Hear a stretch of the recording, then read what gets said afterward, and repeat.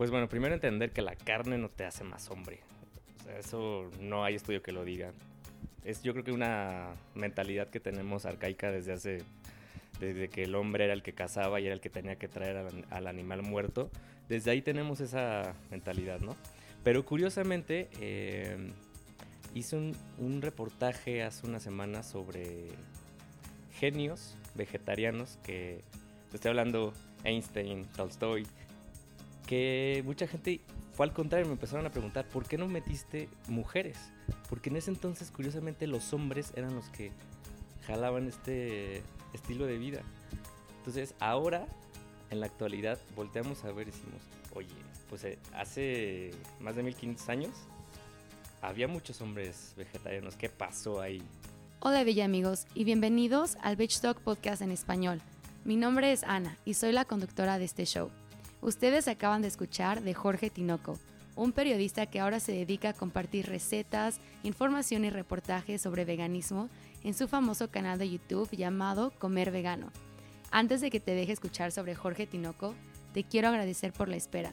Si esta es la primera vez que nos escuchas, a lo mejor no habrás notado que no subimos ningún episodio por 3 meses.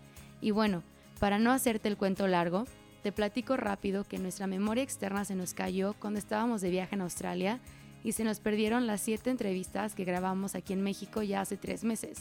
Y como nos gusta hacer las entrevistas en persona, en vez de usar Skype o Zoom, pues tuvimos que esperar hasta que regresáramos a la Ciudad de México a grabar otra vez. Pero ya estamos de regreso y hemos estado entrevistando a muchas personas en el mundo del veganismo, desde activistas, chefs, nutriólogos y más. Así que asegúrate de suscribirte si usas iTunes o darnos un follow o seguirnos en Spotify. Y no se te olvide darnos 5 estrellitas y tu opinión si usas iTunes. De esa forma, el podcast será más visible a más personas y el mensaje de veganismo se difundirá a más gente mucho más rápido. También no se te olvide que tenemos una versión en inglés con más de 35 episodios ya grabados y listos en línea, con doctores como Dr. Esselstyn.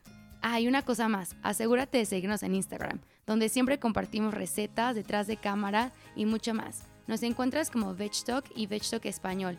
Eso se escribe VEDGETALK y al de español solo agregas español al final.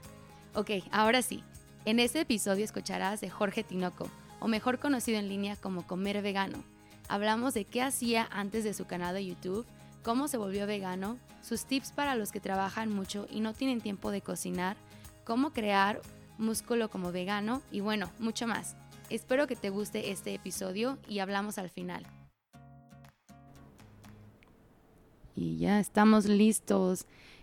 Jorge, mucho gusto y muchas gracias por venir hoy. Estoy con Jorge Tinoco de Comer Vegano en YouTube y en Instagram. Mucho gusto y muchas gracias por venir aquí. Hola, muchas gracias, encantado de estar aquí. Hoy les quería traer a este personaje del veganismo en México porque me encanta lo que hace en las redes sociales, el mensaje que trae, pero no solamente eso, también que es hombre y creo que en México siempre existe ese tabú de que ser vegano solo es para las mujeres o para los hombres eso no existe, ¿no? Hay que ser macho y fuerte y que los hombres comen carne. Entonces me encantó lo que haces y dije, tenemos que hablar con Jorge, conocerlo un poco más. Y bueno, otra vez muchas gracias por estar aquí y queremos pues preguntarte un poco de dónde vienes, de dónde eres, antes de que entremos a de tu YouTube, qué haces y qué nos cuentas en YouTube. Cuéntanos un poquito de dónde vienes y cómo creciste y cómo fue esa vida en México. Sí, bueno, yo crecí en Morelia, Michoacán. Tengo 35 años y me vine a vivir a la Ciudad de México hace aproximadamente, fue en 2006.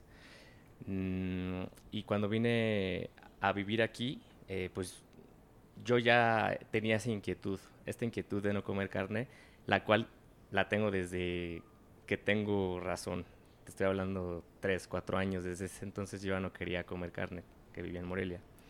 Entonces, pero obviamente creces en una sociedad que evidentemente te dice que si no comes productos de origen animal, pues vas a tener deficiencias o no vas a crecer, todo lo que ya sabemos, ¿no? Entonces, pues eran problemas un poco en familia, pero con el paso de los años Empiezo a estudiar periodismo, que fue en el 2002 más o menos, recordando fechas. En el 2002 estudio periodismo. En ese lapso, el maestro de géneros periodísticos nos lleva a una corrida de toros para que nosotros hagamos una crónica de qué ocurría en ese lugar, ¿no? Más de la mitad nos salimos, no pudimos. Generalmente ves las corridas de toros en la tele de lejos, pero no te imaginas lo que en realidad es. Hasta que nos llevaron y nos dimos cuenta de qué estaba pasando ahí, nos salimos la mayoría. Yo literal me salí llorando porque no podía creer lo que estaba viendo.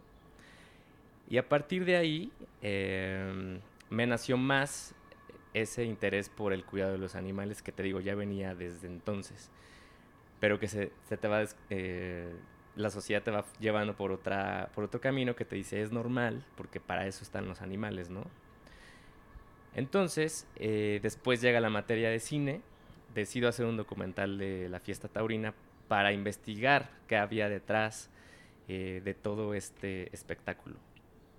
Entonces, me doy cuenta de la crueldad que había, de cómo manipulan a los toros, etc. Después de este documental, yo empecé a caer en una incongruencia porque yo seguía comiendo carne. Entonces, cuando yo me doy cuenta que defendía a los toros del ruedo, pero me los comía también, y que esa crueldad también existía en los rastros, fue cuando dije, creo que está haciendo algo incongruente sobre tu alimentación y lo que estás defendiendo. Entonces, más o menos, no recuerdo el año, pero hace 10 años que yo hice este documental, y después tardó en caerme esa conciencia. Es decir, hace 8 años que yo dejé de comer carne y me hice vegano hace 3 años y medio más o menos.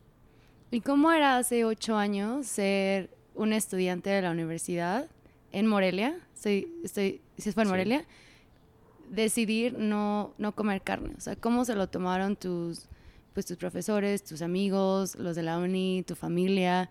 ¿Qué fueron los comentarios que recibías en ese entonces? Bueno, en realidad, te comento, eso fue después, porque después el documental lo hice ya a finales de la carrera. Okay. Entonces salgo de la universidad y yo seguía comiendo carne. Más bien ese impacto fue cuando yo ya estaba en la vida laboral, que yo seguía con este rollo promocionando el documental que yo había hecho, lo subí a YouTube, y empecé a meterme en redes sociales en cuestiones antitaurinas, pero seguía siendo incongruente. Entonces, cuando empiezo a tener esta relación, como comentas, con la sociedad, que en este caso no fue tanto la universidad, sino ya con compañeros de trabajo, familia, etcétera, pues sí es complicado. Yo creo que es la parte más complicada de tomar esa decisión, porque creen que estás como en alguna secta o algo por el estilo, que pues te ven raro, ¿no? Pero ¿cómo no vas a comer carne? Porque si sabías que el hierro, que es la proteína, que esto, y te va a dar anemia. Entonces todas esos comentarios que te empiezan a hacer, dependiendo de qué tan informado estés, te van a pegar o no. Afortunadamente yo en ese tiempo pues ya tenía edad suficiente como para tomar una decisión informada. Aparte, yo hacía ya muchas organizaciones animalistas que informaban sobre veganismo, varias personalidades que también empezaban a adoptar este estilo de vida. Y entonces yo decía, bueno, si ellos lo pueden hacer, si aquí tengo la información, si me están diciendo cómo puedo reemplazar lo que estoy comiendo, en lugar de comer los lácteos, lo puedo cambiar por esto, es cuando te das cuenta que no necesitamos los productos de origen animal. Y cuando empiezas a recibir este tipo de comentarios externos de la sociedad y tú sabes qué responder, va a ser mucho más fácil. Porque si te agarran en curva y te dicen, oye, pero es que sabías que el hierro de origen animal se absorbe mejor que el del origen vegetal, pero tú ya sabes que el hierro de origen vegetal se absorbe igual que el de origen animal, acompañado de vitamina C, y ya ese tipo de datos ya no te van a dejar tumbar. Sí, súper cierto. ¿Cuáles fueron los... no sé, a lo mejor viste algún documental o qué leíste en ese entonces donde aprendiste como toda esta información? ¿Cuáles eran los recursos a los que a los que tú ibas a leer todo esto sobre el hierro, la proteína, pues todo lo que necesitamos saber cuando vamos a cambiar ciertas cosas que comemos? No recuerdo como tal algún portal, o simplemente distintas páginas. Como tal, documental de nutrición, no vi nada. Simplemente vi información que compartían organizaciones animalistas de nutriólogos que ellos mismos tenían en sus páginas y decían, pues sí, puedes llevar una vida vegana perfectamente saludable si cuidas estos tipos de detalles, etcétera. Entonces, yo creo que ahorita esa información la tenemos todos en la mano. Sabemos que en internet hay muchísima información que quizás que es de dudosa procedencia. Sin embargo, hay que cuidar qué estamos viendo. Yo en mi caso confirmé que eran buenas fuentes.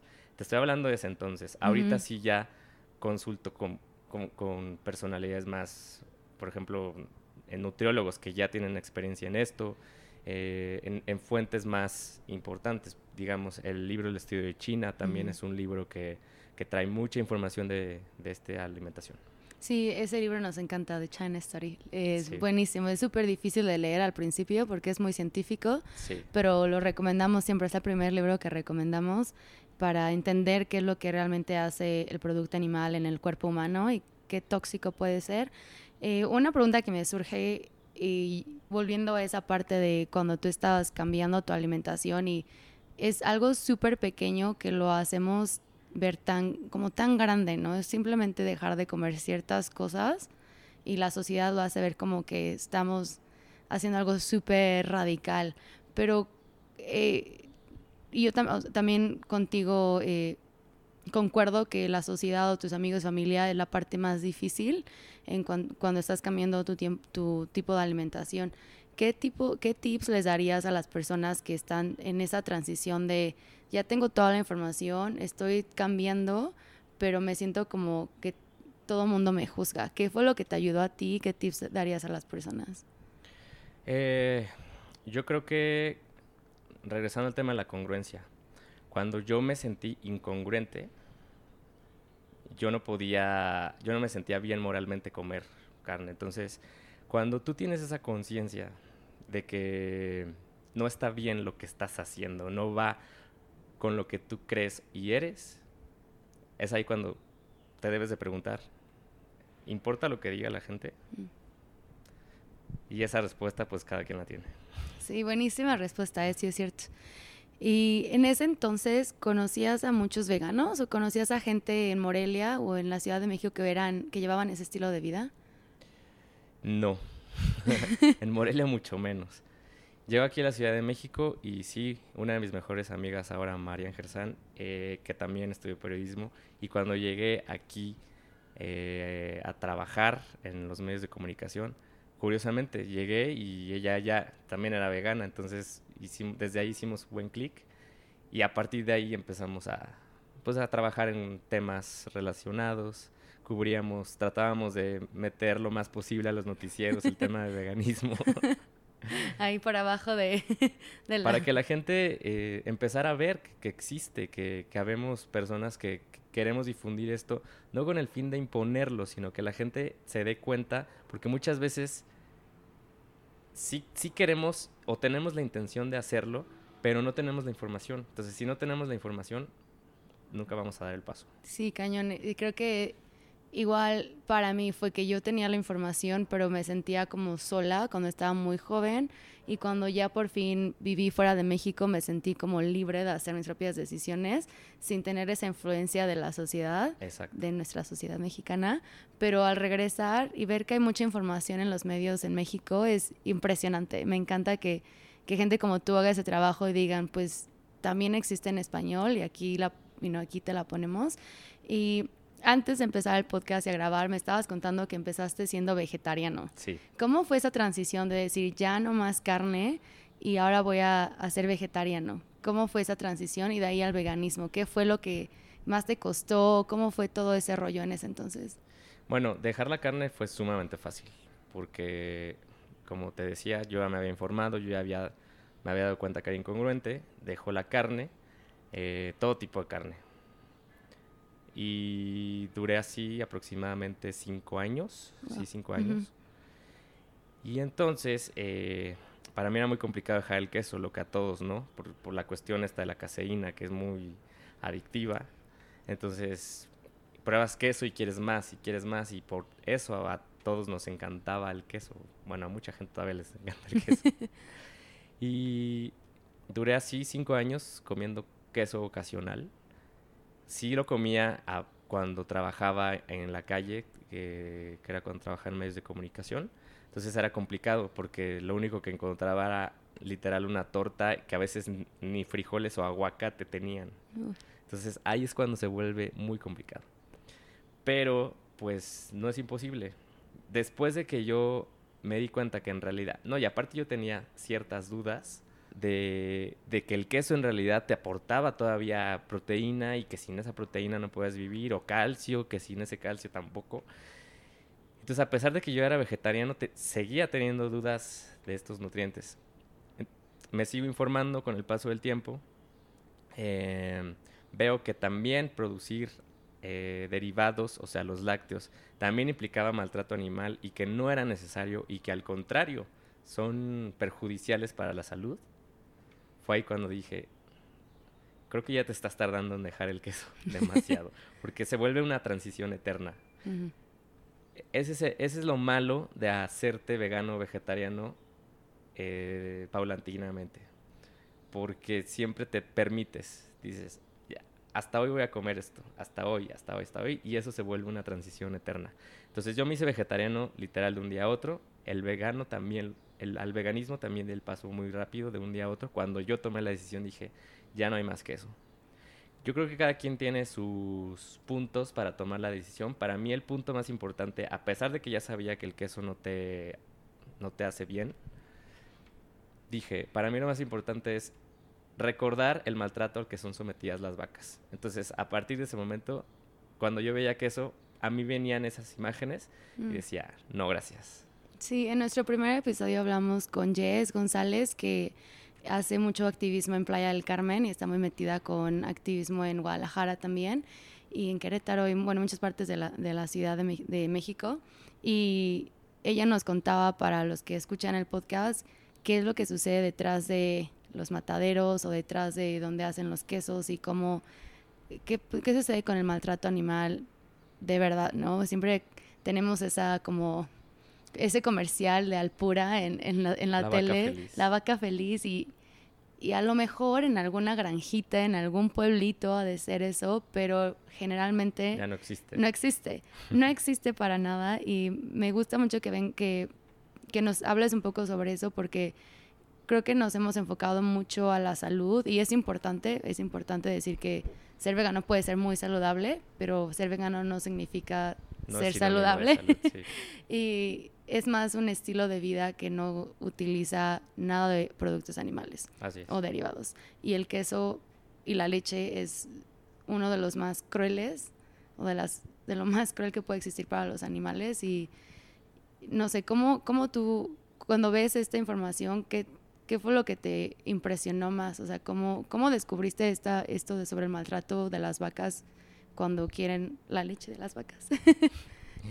Igual, afortunadamente hay muchísimas organizaciones animalistas que comparten esta información, las investigaciones que ellos hacen, y que si no fuera por eso, pues no nos daríamos cuenta, porque a nosotros llega la comida al plato y pues es muy fácil, pero no sabemos lo que hay detrás. Entonces yo me di cuenta a través de documentales, de organizaciones, y fue por eso que cuando decido yo dejar el queso dije, para mí esa es la principal razón. Que sí, que si te hace daño, que de algo nos vamos a morir, etcétera, pues sí, quizás, pero para mí la parte importante fue el maltrato animal. Dije, no puedo con eso. Ya después me di cuenta pues de las sustancias que se cuelan ahí por la leche, y dije, ¿qué necesidad tengo de estar tomando leche materna de otra especie, convertida en mantequilla, convertida en queso? Pero no nos damos cuenta que en realidad es leche materna. Es como tomar leche de cualquier otro animal y que la procesan para que la podamos tomar. Entonces, cuando asimilamos eso, ya no lo vemos tan normal, ¿no? Decimos, pues sí, tienes razón, en realidad no es la leche, quizás vemos la leche, pensamos, yo creo que no sale de un animal o no sé cómo la vemos, pero al momento de que razonas y dices, ¿es leche materna? Yo creo que a mucha gente le da más asco. Sí.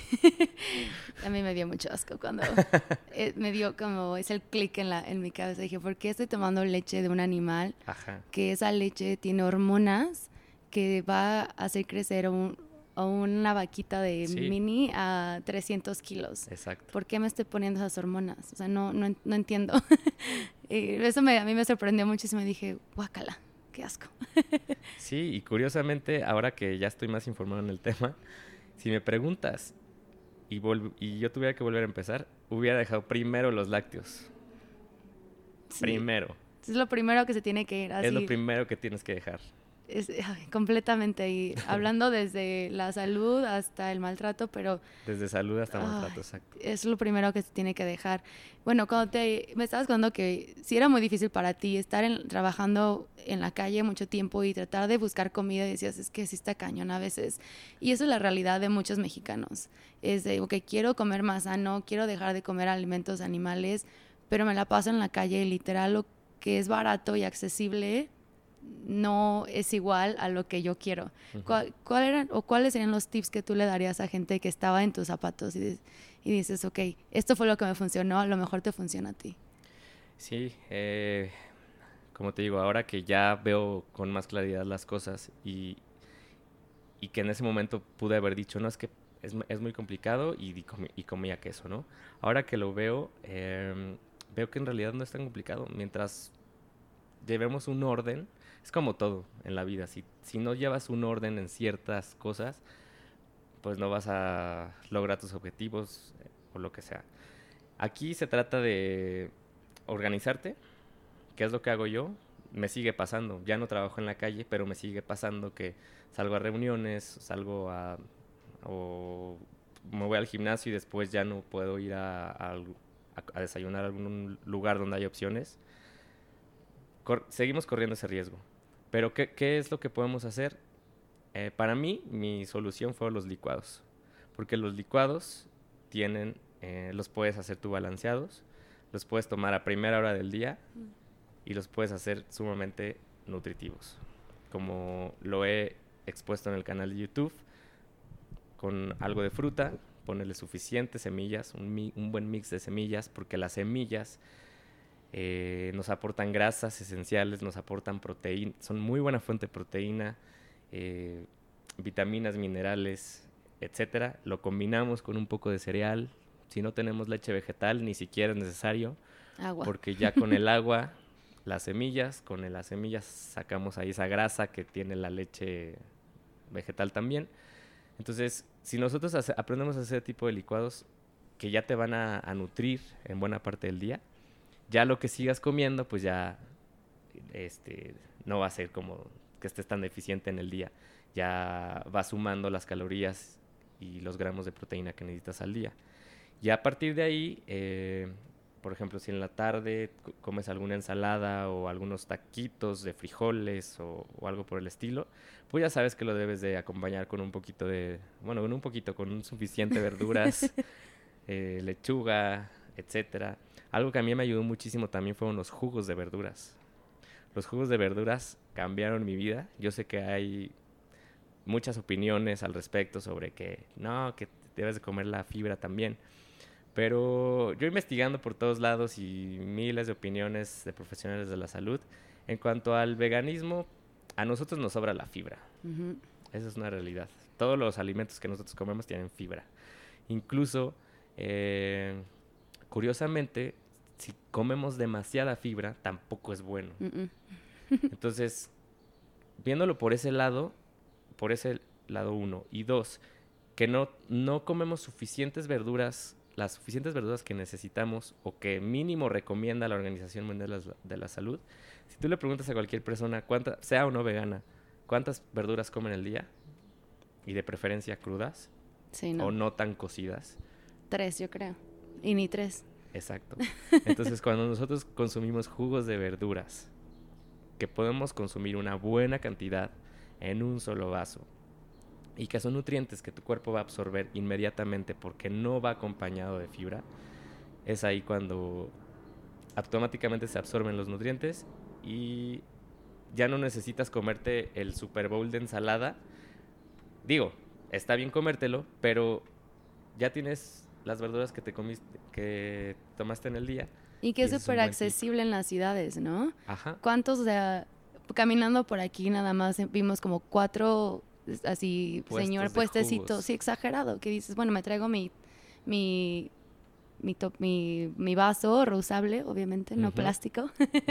¿Y cuánto le puedes meter ahí? Está exagerado. Y tienes toda la razón. De fibra los veganos no nos morimos. Fibra. Es más, es buena opción por eso los jugos. Y yo creo que lo vas experimentando. Hasta que no lo experimenta uno durante cierto tiempo, que empiezas a sentir los cambios ya a partir de una semana, que te empiezas a sentir mejor, es cuando dices, pues sí son buenos, sí funcionan. Entonces ya a partir de ahí, pues que estás seguro que comes suficientes verduras, frutas también, y las semillas que pusimos en el licuado, pues ya a partir de ahí comer los cereales, las legumbres, frijoles, garbanzos, lentejas, cereales pues integrales, que sean cereales siempre integrales, quinoa, arroz integral, panes integrales. No tiene que dejar el pan tampoco. No, tampoco. Se puede comer también. Súper buenos tips, me encanta que es súper accesible para todos y es súper fácil hacerlos. Mientras haya tortillas y frijoles, está súper bien, súper fácil. Aguacate. Taco de frijol. Y aguacate, el rico. A veces decimos, es que es muy complicado, pero en realidad es la tortilla de maíz, ya tenemos el cereal. Y en los frijoles ya tenemos la legumbre. Entonces ahí están cereales, leguminosas, y lo podemos poner un pedacito de aguacatito y ahí le ponemos las hojas verdes. Y pues a mí me gusta aprovechar para ponerle algo rallado, alguna verdura rallada, ya sea zanahoria o pepino, y pues una salsita, ya no necesitas más. Súper fácil y súper barato. Súper barato. Que siempre está el tabú de ser vegano es caro. Para nada. No, es baratísimo. Además en México siento que hay muchísimas opciones y vas al mercado y encuentras de miles de frutas y verduras y 70 millones diferentes, o sea, no 70 millones, 70 frijoles distintos y lentejas y garbanzos y todo lo demás, súper barato, más a granel, ¿no? Si lo puedes consumir. Incluso lo encuentras a granel, las semillas son baratísimas a granel, los cereales, también las legumbres. Entonces, comprar a granel es más barato y incluso mejor para el medio ambiente porque no estás comprando directamente. Sí, exacto. Oye, y hablando sobre todo esto de la nutrición, yo sé que lo hablas mucho en tu canal de YouTube y obviamente así fue como te conocí y me encantó lo que estabas haciendo. ¿Cómo nace esa inquietud de hacer algo en YouTube y compartir todo este conocimiento en las redes sociales? Pues justamente cuando me vengo a vivir a Ciudad de México, que te comentaba fue en 2006, empiezo a trabajar en medios de comunicación y en ese lapso que me hice ya vegano, empiezo yo a compartir las fotos que yo de pronto me preparaba, de los platillos que me preparaba, y mucha gente me empezaba a comentar las fotos, tanto en Instagram como en Facebook. Oye, se ve súper rico, ¿cómo le hiciste? Pásanos la receta, que esto... Yo me empecé a involucrar, empecé a ir a restaurantes para conocer los platillos y todo eso. Y pues pasaron yo creo que unos meses cuando yo me hice esa pregunta. Bueno, mucha gente me está preguntando que cómo le hago, deberías de hacerte un recetario ya, ¿no? Uh-huh. Y fue que se me ocurre hacer el canal de YouTube porque pues lo hice prácticamente yo solo. Porque en la universidad llevé todo este rollo de producción, entonces no necesité como tal ayuda, porque yo ya venía haciendo todo esto, pero en tele, en noticias. Es decir, yo producía noticias en cuestión de grabaciones, de redacción, todos esos temas, y dije, creo que me parece una buena idea trasladar mi carrera a algo que a mí me gusta difundir, que es el veganismo. Y fue así. Te estoy hablando de que en 1 año y medio más o menos, que el canal ya estaba creciendo bastante, fue que tomo la decisión de plano renunciar a mi trabajo de las noticias y dedicarme 100% al canal de YouTube. Wow. Entonces ahora toda la información que yo investigo y además de información, las recetas, es enfocado al veganismo. Está increíble. Y he visto que haces muchas recetas súper fáciles, muy enfocadas a la salud. También que eso es importante, como tener esa como que es accesible, pues que puedes ver que es fácil hacerlo en tu casa y que la información que estás difundiendo no es solo de tu experiencia, sino que también está basada en doctores, en todo lo que estás investigando. Y he visto que traes a doctores como Mauricio González, a Sinaí, que está en Cuernavaca, como nutrióloga, y he visto que traes mucha información que dices, bueno, esto no solo es una moda, esto es realmente lo que la ciencia dice. Sí.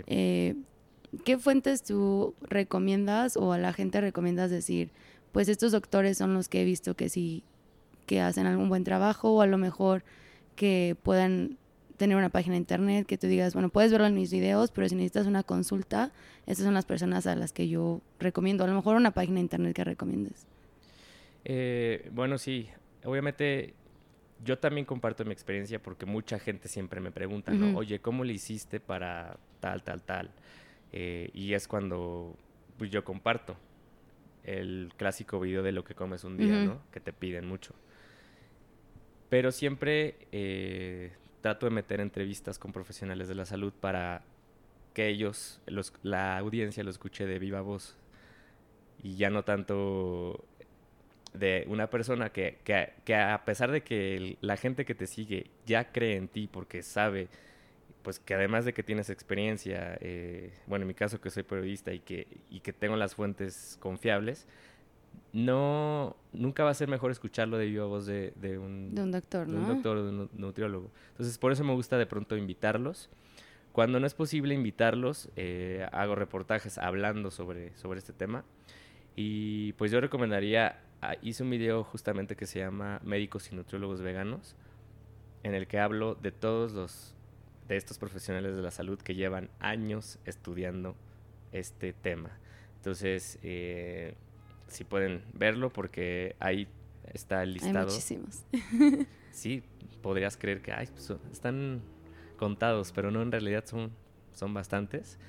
Yo creo que el padre de todo este tema sería en parte también el libro del estudio de China con Colin Campbell. Entonces yo creo que sería él, Neil Barnard, por supuesto, que es también de los pioneros en el veganismo con Michael Greger.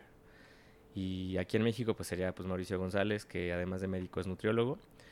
También hay muchos nutriólogos que ya empiezan a acercarse al veganismo porque, bueno, desafortunadamente hay que decirlo, también me ha tocado hablar sobre la realidad, ¿no? Que muchos nutriólogos también no están muy actualizados en el tema.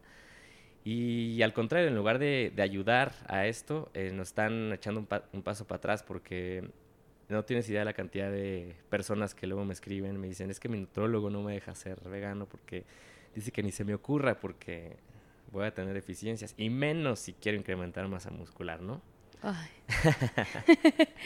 Qué coraje. Antes de que te pregunte algo más, también Dr. Esselstyn, sí, es buenísimo. Tenemos claro. una entrevista con él en inglés, en el podcast de inglés, por si la quieren escuchar. Ojalá hablar español. Pero si quieres escucharlo en inglés, también está esa. Y hablando sobre la masa muscular, sé que tú estás metidísimo en el fitness y te encanta ir al gimnasio y siempre pones videos de cómo crecer masa muscular como vegano. ¿Cuáles son esos tabús y lo que la gente cree o qué es lo que más te preguntan acerca de este tema? Pues eso, justamente que la proteína, ¿no? Que ¿cómo la voy a obtener? Yo, la verdad es que tiene muy poco que empecé en esto, llevo 6 meses apenas en este rollo del ejercicio. Y pues imagínate que ni siquiera estoy tomando polvos de proteína, ni siquiera, aunque sean veganas. Todo lo estoy obteniendo a través de alimentos enteros, lo que te decía, las semillas para mí son como semillas mágicas porque tienen un chorro de nutrientes. Y en cuanto a proteína, también. Sí. Entonces, básicamente visualizar una alimentación natural, porque muchas veces nos encasillamos con productos que aunque sean veganos, pues algunos no son tan saludables. Hay otros que son escasos en proteína, entonces nada más estar como revisando los alimentos que estamos consumiendo. En el caso de incrementar masa muscular, es eso.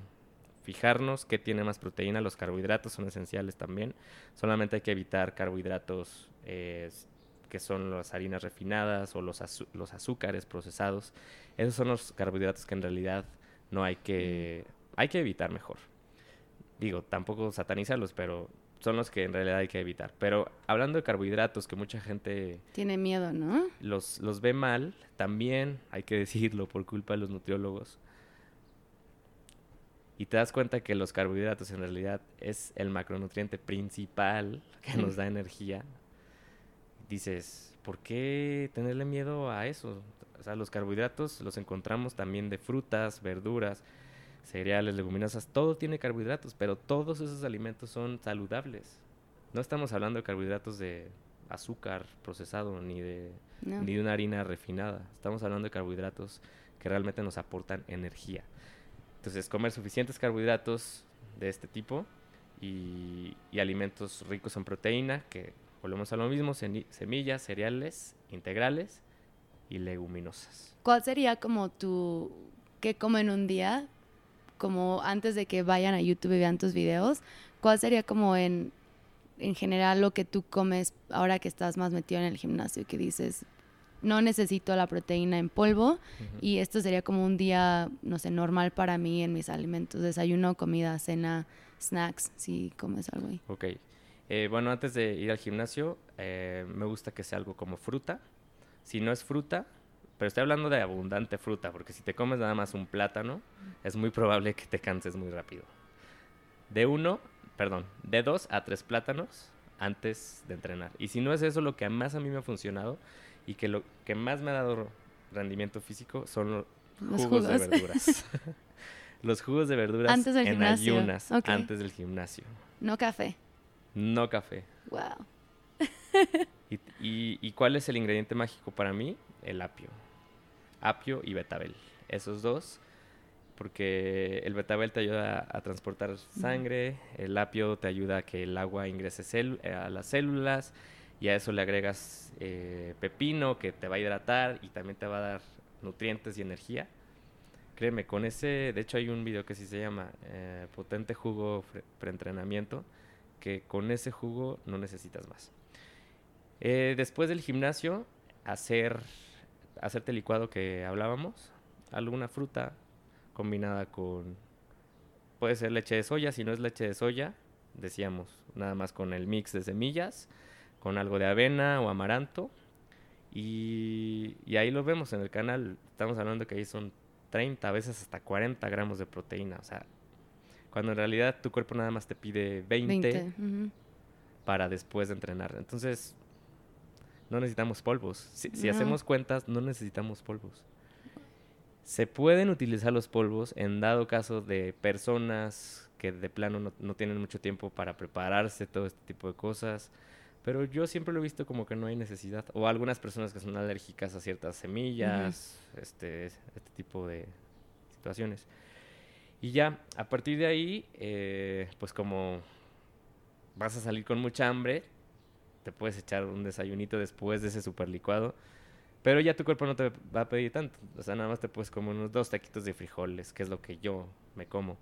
Ya a la hora de la comida, antes de la comida, me echo algún snack, ya sea unos pistaches, unos cacahuates, que también es proteína, con grasas esenciales. A la hora de la comida me echo alguna ensalada con fuente de proteína, le pongo garbanzos. O si no es una ensalada, me puedo comer un plato de lentejas con verduras y con poquito arroz, algo así.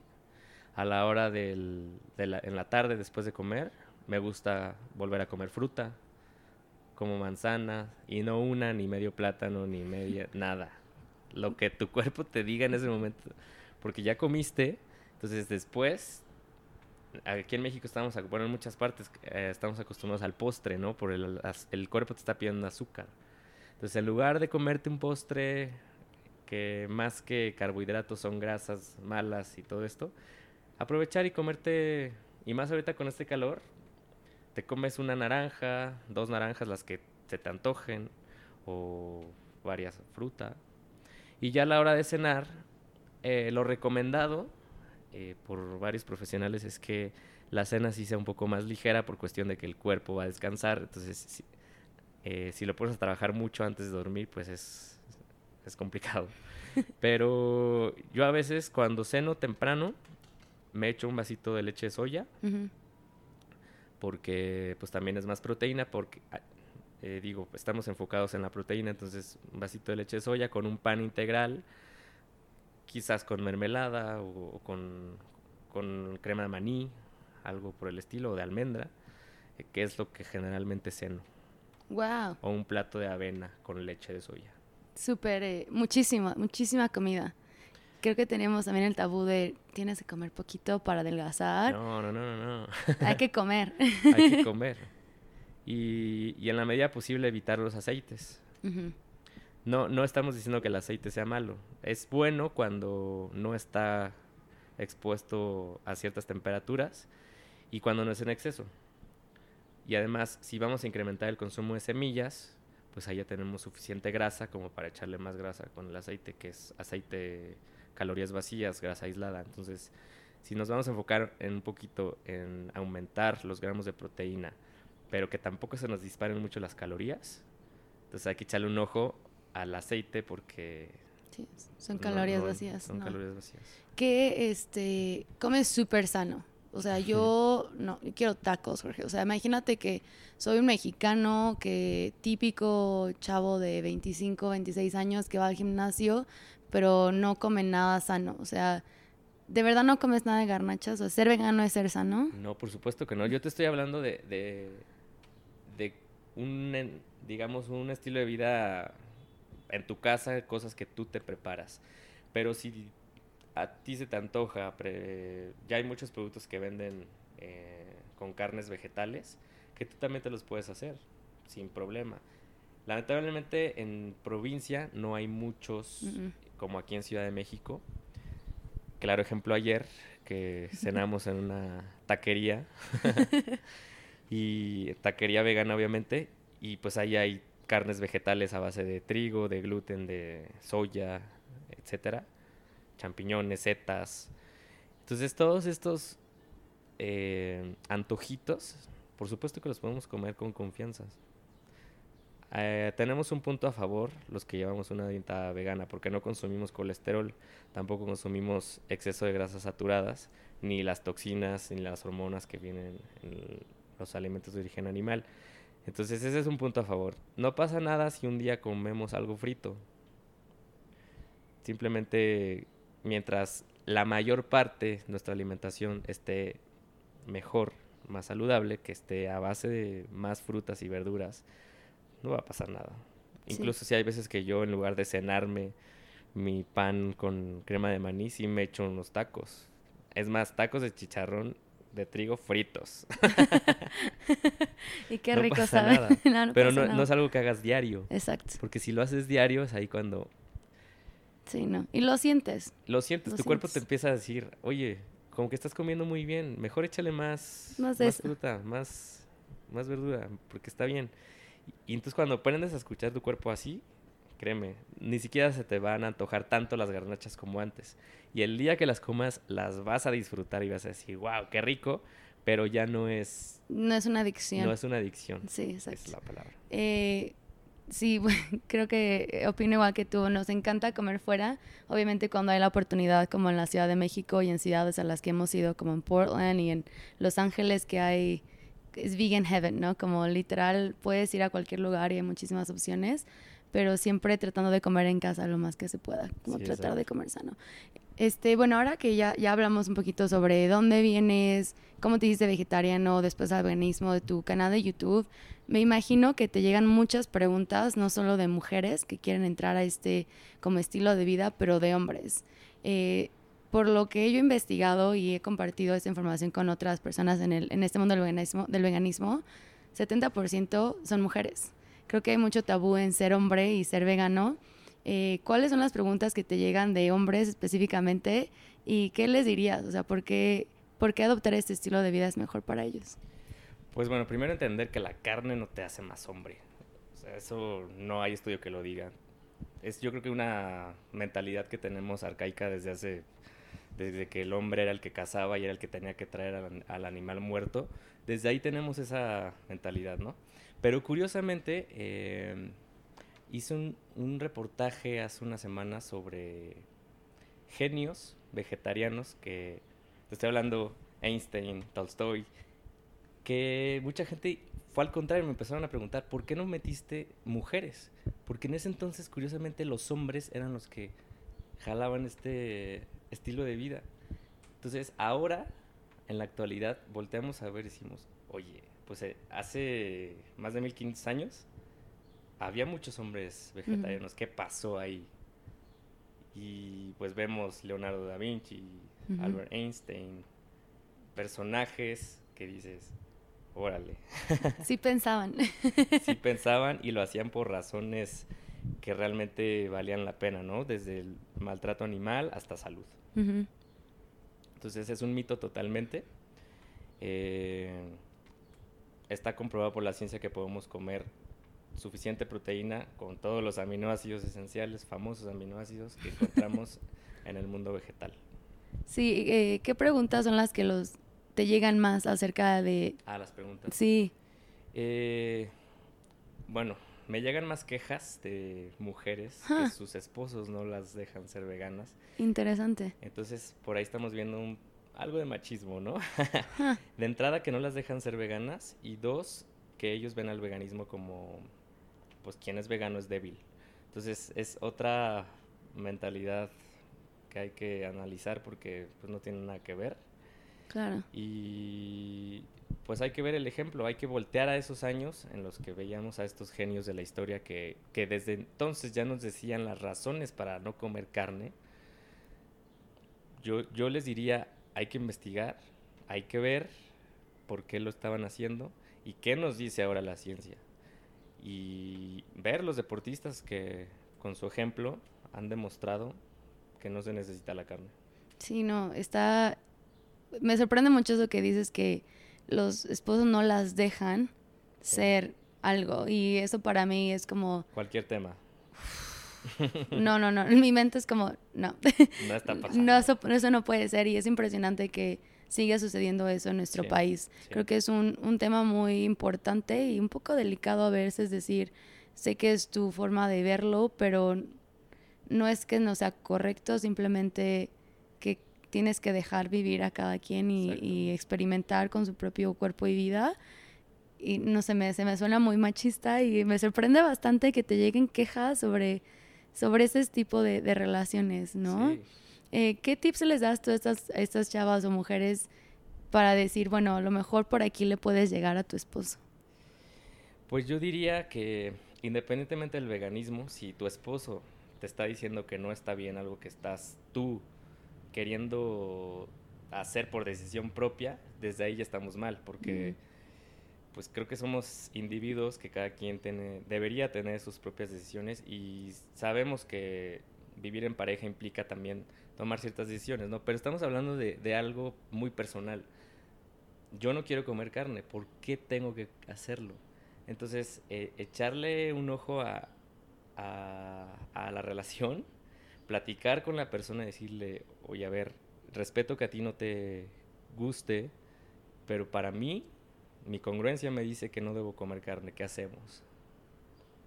Y si esa persona te echa la mano y te dice, ok, vamos a hacerlo juntos, yo te ayudo, aunque esa persona no lo quiera hacer, pero que te apoye, yo creo que vale la pena. Pero si te van a imponer y decir que no está bien lo que estás haciendo, entonces yo creo que hay que considerar.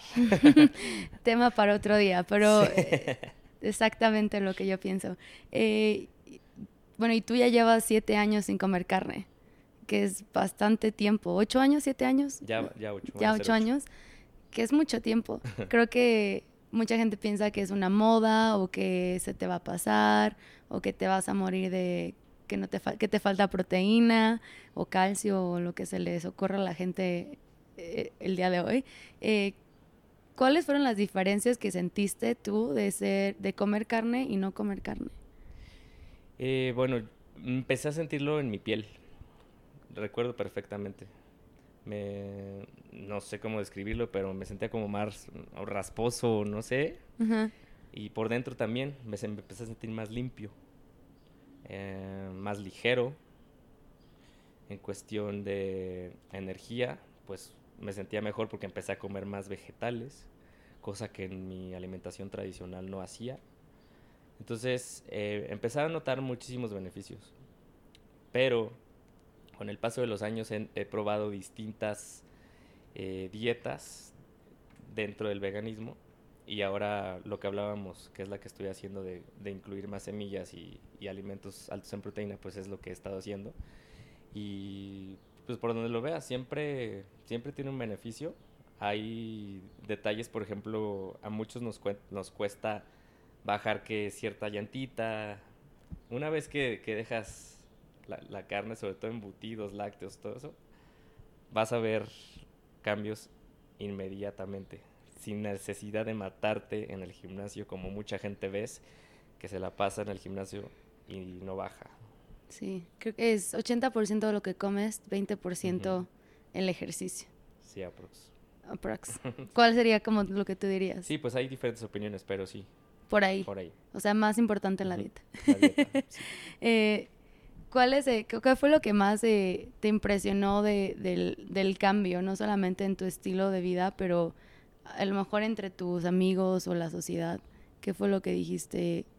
Wow, ¿por qué la gente no se da cuenta? Eh, pues tratas de dar el ejemplo a tus conocidos, a la gente que está cerca de ti. Tratas de decirle, oye, mira, pues yo vi estos beneficios, ¿por qué no lo intentas? Gente que quieres, ¿no? No tanto por la imposición, sino como cuando descubres algo bueno y que lo quieres compartir con todo el mundo. Oye, ya te diste cuenta que puedes tener estos beneficios y que además vas a evitar lo que está pasando en los mataderos a diario. Entonces, y es ahí cuando quieres decirle a todo el mundo lo que está pasando, pero muchos te van a juzgar, pues como loco. ¿Qué podemos hacer ahí? Nada, más que dar el ejemplo. Por eso es que yo soy partidario de ser vegano responsable, saludable, porque si no lo somos, no vamos a poder dar un buen ejemplo a la sociedad. Súper cierto. Creo que tienes que siempre dar el ejemplo y no Y no preach, imponer. ¿no? Imponer, exacto, a la gente, porque al final de cuentas es su decisión. Así es. No puedes decir, no les puedes obligar a hacer nada, es su decisión y si te ven que, o sea, para mí por lo menos sé que si veo a alguien que es, pues que está saludable, que es congruente y, y que no me está obligando a hacer nada, digo, "Ay, yo quiero ser como esa persona". Sí, exacto. Me Sin gusta eso. embargo, volvemos a la pregunta que me hiciste en un inicio. Si una persona no se siente, no siente esa necesidad de hacerlo, no tiene esa conciencia de ser congruente, no lo va a hacer nunca. No, exacto. Tienes toda la razón. Jorge, antes de terminar, cuéntanos cómo te podemos encontrar, dónde te encontramos y qué tipo de información nos estás dando en las redes sociales. Bueno, información, recetas, que es como lo que más busca la gente, recetas para aprender a comer de esta forma, tips de nutrición que puedo investigar yo o que llevo a profesionales de la salud. Y también hay una nueva sección que es Comiendo Vegano por México. Entonces, descubriendo lugarcitos donde podemos encontrar comida vegana aquí en México. Y estamos como Comer Vegano, YouTube, Instagram, Facebook, Twitter. En todos lados. Sí. Cualquier duda, mándenselas a Jorge. Qué padre historia tienes. Creo que es muy diferente la forma en la que llegaste a este rumbo de vegetarianismo y veganismo. Creo que me hace muy impresionante que tan joven hayas dicho, no, esto no es para mí, y que a pesar de vivir en una sociedad que te dice todo lo contrario, hayas decidido decir no más. Así Y es. esto es lo que voy a hacer. Muchas gracias por estar aquí con nosotros, por venir hasta acá y pues no sé, me dio mucho gusto conocerte, Jorge. Igualmente a mí, es un placer estar aquí y compartir siempre que se pueda en cualquier espacio este tipo de información que yo creo que nos puede ayudar a muchos. Así es, pues muchas gracias. A ti. ¿Qué les pareció, Si no has checado el YouTube de Jorge, ve y hazlo ya. E inspírate a comer vegano con sus recetas deliciosas y fáciles de hacer. Pero espero de verdad que este episodio te haya inspirado a empezar de ya y que es súper fácil y a no tener miedo de ir contra la marea.